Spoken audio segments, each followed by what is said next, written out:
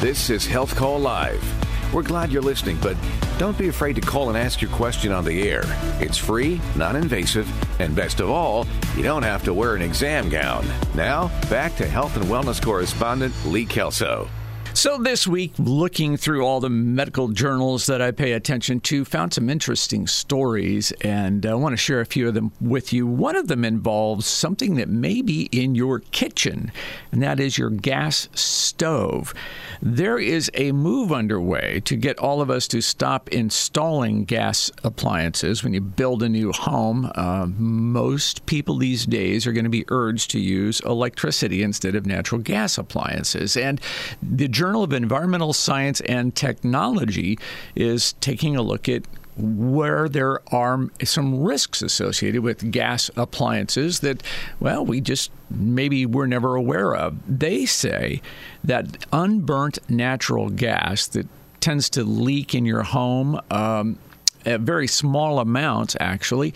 There's that smell that they put a chemical in natural gas, so it has that distinctive odor. But at very low concentrations, it can still be present, and you don't notice it. And the issue here is natural gas also brings into your home something called benzene. It's a very carcinogenic chemical that causes cancer in many different ways. But it also, they're saying that xylene, toluene, a lot of other hazardous chemicals the FDA is worried about are available as natural gas leaks into your home, and also as you burn natural gas. These are available in the air in trace amounts. So is this anything to worry about? I can't imagine that the exposure is going to be all that great. They're doing studies to learn more about it. They tested some homes in the Boston area, unburnt natural gas samples from 69 stoves and pipelines, and they were showing lots of toxic chemical exposure. So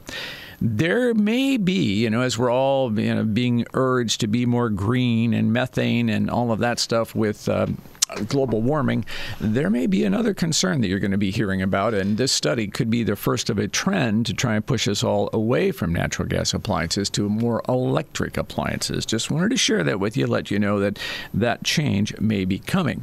Another big change that could be coming is a change in the way we think about the flu virus and the flu vaccine.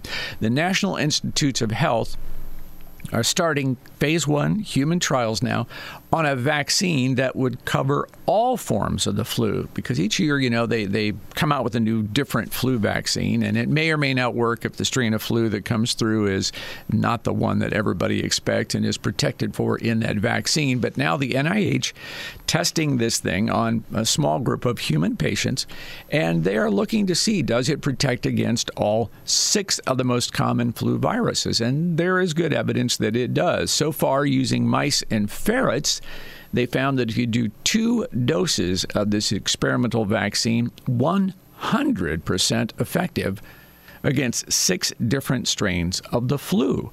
Now, this vaccine they're testing it both as a nasal spray and the typical injection, and they're going to find out if 2 doses are going to be enough to protect all these 100 test subjects, all these 100 volunteers from the flu in general. That would be a big deal, because the flu really is a bigger problem than many people realize. It does kill thousands of people every year, many of them older and vulnerable. So interesting to see that we may have a universal flu vaccine not too distant future. Big concern right now, many people talking about monkeypox. Have you heard of this? Over in Europe, there are 4,500 cases, about 460 cases so far in the United States. 3 of those cases identified here in Indiana. Lots of talk about it. I don't sense this as being a huge threat, certainly not on the order of COVID, but there are people concerned about it. So I checked in with the Mayo Clinic and talked to Richard Kennedy. He's the co-director of their vaccine research group, and said, hey, just give us the bottom line. Where are we at? What do we need to know about monkeypox? Once you're exposed and get infected, there's an incubation period. It can be anywhere from about 2 days to about 17, 21 days. For most people, it's about 2 weeks. You don't have any symptoms, and the virus is slowly growing in your body. And then once symptoms start, they're pretty nonspecific. It's several days, 2 to 3 days of a fever, headache, muscle aches. You may have swollen lymph nodes. And then the rash starts. The rash doesn't always start in everybody, and the severity of the rash can differ and vary widely. But it's mostly on the face, arms, legs, the palms of your hands, the soles of your feet. It can be in your mouth. And the blisters look like either small pimples or blisters. They start out pretty flat, then they get a little bigger. They're hard, almost round bumps. They fill with a liquid, and then they sort of crust over, they scab over, and then those scabs fall off, often leaving scars. That whole process takes 3 to 4 weeks. You are infectious from about the time you show symptoms, start having symptoms, till those blisters and scabs fall off and heal up. The virus is transmitted through direct contact with someone who's infected with that infected skin or with blood or body fluids. You can also catch the disease from contaminated items like clothing, bed sheets, towels, dishes, and utensils. You can get it from animals through scratches and bites, but that's typically usually a problem just in Africa where the animals have the virus. They haven't seen any of the animals outside the Western or Central Africa with it. That would be a big concern, is that eventually the virus will get into an animal population, and then we'll have sort of the opportunity for repeat exposures outside of Africa. So nothing too threatening there to hear about, but the concern is if this virus continues to spread, the monkeypox virus spreads more widely, it may be difficult to stop because of our own human behavior. You have to isolate for 3 weeks at home after you are diagnosed.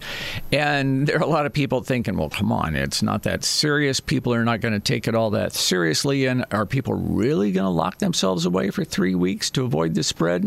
Probably not. So that is the potential that some people are concerned about. What they're looking at here is the process of called ring vaccination. So the idea is if someone you know comes down with monkeypox, everybody in their immediate contact will be vaccinated because there are a couple of vaccines available and they are effective. And then one step removed, everybody those people have contact with will be vaccinated, and then everybody those people will have contact with are going to try to vaccinate. So you're going to have 3 rings of vaccination around every one of these cases, and that's why they think they're going to be able to entrap it and keep it from spreading. So far, although not a sexually transmitted disease, just through, the accidents of behavior, so far most of the exposures have been in men who are gay, and they don't really know why that is happening other than they think there was some exchange of contact in Europe, and then some of those folks came here and spread the virus as they were taking part in gay pride celebrations. So again, not a sexually transmitted disease, but that's the behavior that the researchers are seeing so far. So now you know what you need to know about monkeypox. Not a huge threat. Let's hope it doesn't become more serious. Here is something that I think many people, especially this morning, are going to be happy to hear about, and that is a new study says if you drink several cups of coffee and tea each day, you are reducing your risk of stroke and dementia. So more good news about all of this. They are thinking now that after taking a look at 400,000 adults in the UK, they followed them for 14 years and they studied and asked, okay, how much coffee, how much tea are you drinking? And they found that, if you have 2 to 3 cups of coffee, 3 to 5 cups of tea, or a combination of 4 to 6 cups during a day each week, you have a lower risk of stroke and dementia compared to people who drank none at all or even less. So this was a pretty significant drop. So you can have a reduction of risk of 32% for stroke and 28% for dementia. So that's significant. And why is this happening? Well, it's not likely to be the caffeine. They think it's more the antioxidant, the phenol components in coffee and tea that make up the difference. So Here's some happy news. If, like me, you love coffee and drink several cups a day, we might actually be doing our brains a favor. There is a study underway that you may want to get involved in if you are concerned about Alzheimer's in your family. They are recruiting for a study to try and get ahead of it and prevent the development of the disease. We're going to learn more about that as we come back and take a look at what's called the AHEAD study. And that is coming up here on the Health Call Live Radio Hour on WOWO. Welcome back to Health Call Live, where health information is free and the stethoscope is never cold. We're here to answer your questions at 447-1190. Now, back to health and wellness correspondent Lee Kelso. Dementia and Alzheimer's, something we've talked about often on the program because, frankly, we simply are not prepared for what is coming at us. The wave of Alzheimer's and dementia that America is going to face as all of us baby boomers age, it's going to be a giant problem in the next 20 years. Studies say there are just not enough memory care centers to house us all.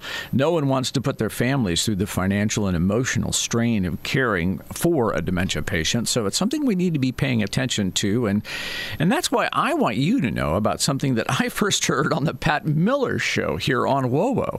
It's called the AHEAD study. It's a clinical trial recruiting patients to see whether a particular treatment, a monoclonal antibody that's under investigation, can stop or slow down the earliest stages of Alzheimer's. 20 years before the symptoms really get serious and you begin to have the problem. So that's a big deal. Pat talked with Dr. Josh Grill about this study and why they want people who are age 55 or older at risk for Alzheimer's to enroll and have a blood test and search for those who have high levels of amyloid deposits long before they begin to form in your brain at a level that causes the problem. Yeah, so that's the idea exactly for the AHEAD study. So the AHEAD study is a new NIH-funded study that's happening around the country, and it's part of our effort as a field to try to find solutions for Alzheimer's disease. And many people in the field believe that the most effective treatments are going to be ones that start very, very early in disease, even before the memory problems begin. And so the AHEAD study is a national study enrolling people age 55 to 80 who have no memory problems per se. They can be concerned about their memory problems, but they can't have a diagnosis of cognitive impairment. And in particular, we're looking for people who are at increased risk to develop memory problems because of Alzheimer's disease. And we assess that by doing a blood test and a brain scan. In the brain of a person with Alzheimer's disease, we know that certain changes occur, in particular accumulation of an abnormal protein that we call amyloid. And we can measure with these blood tests and brain scans to see if amyloid buildup may have begun in a person's brain.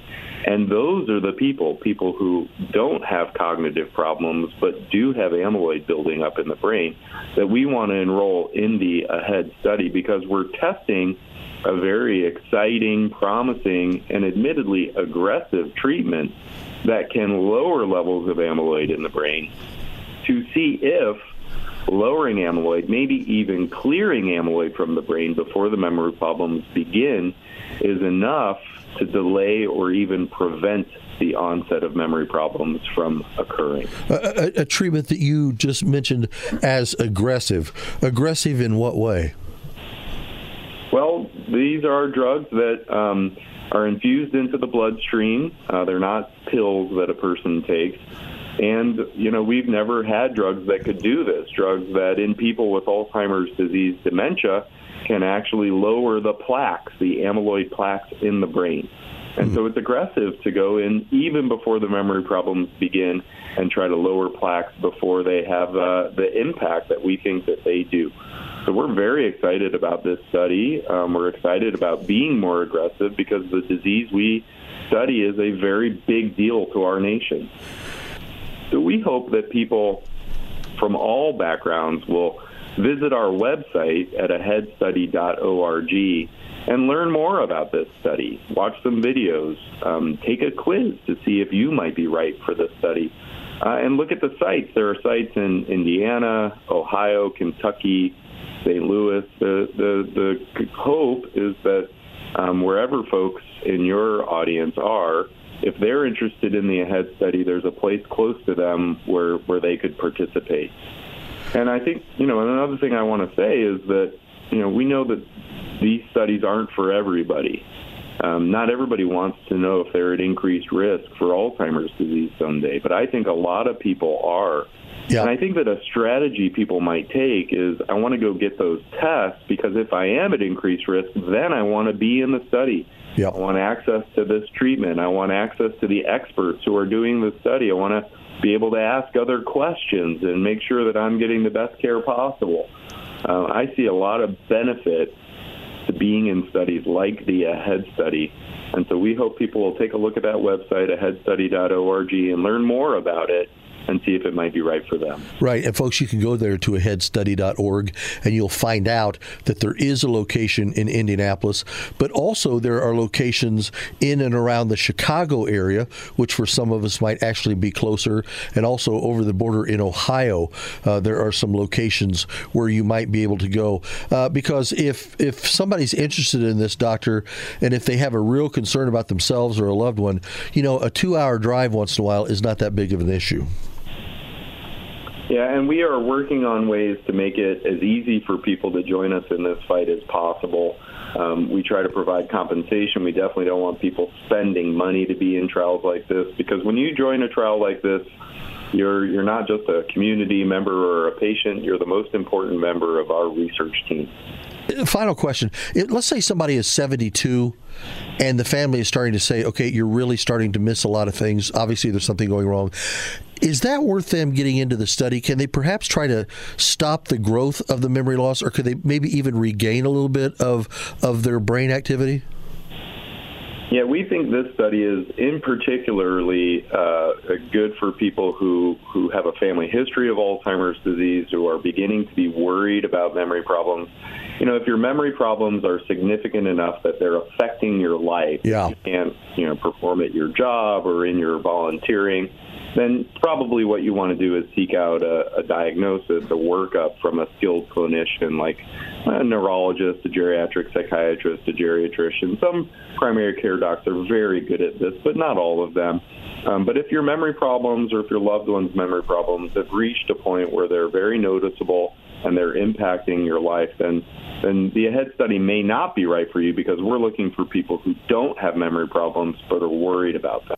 Okay, so that is Dr. Josh Grill. And again, the study they're talking about is called the AHEAD study. And you can find out more at aheadstudy.org. So you're going to be required to make a 4-year commitment to take part in this study. And they're going to be in-person and remote telephone kind of things as they check in with you every 2 to 4 weeks.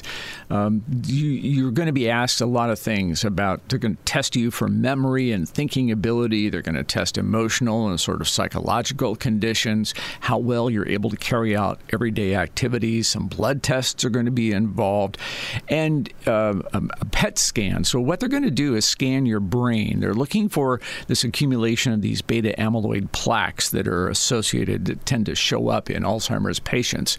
They don't know whether the plaques are causative or part of the brain's efforts to try and protect itself. So they just associate the amyloid plaque with Alzheimer's disease. So the idea here is to kind of go through all of those variables and then test whether or not a drug that is now in investigation is effective. Can it remove this amyloid plaque, and does that make a difference? That's the whole idea. This is a monoclonal antibody designed to attack the proteins, et cetera, et cetera, et cetera. You'll learn all that in the study.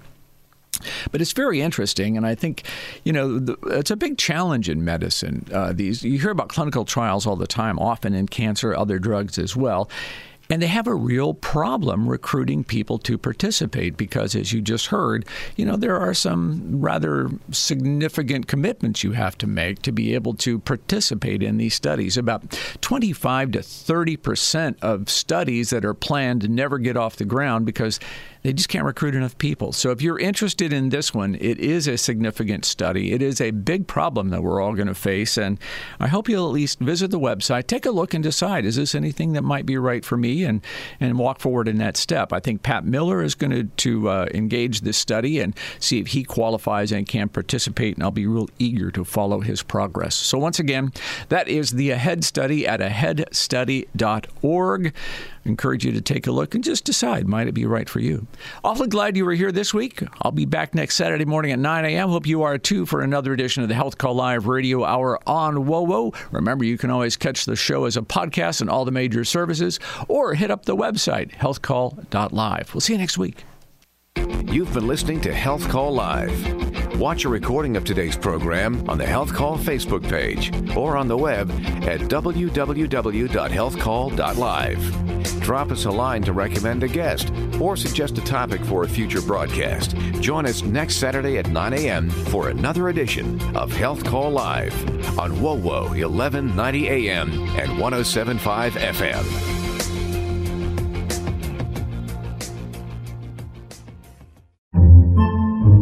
Podcasts by Federated Media.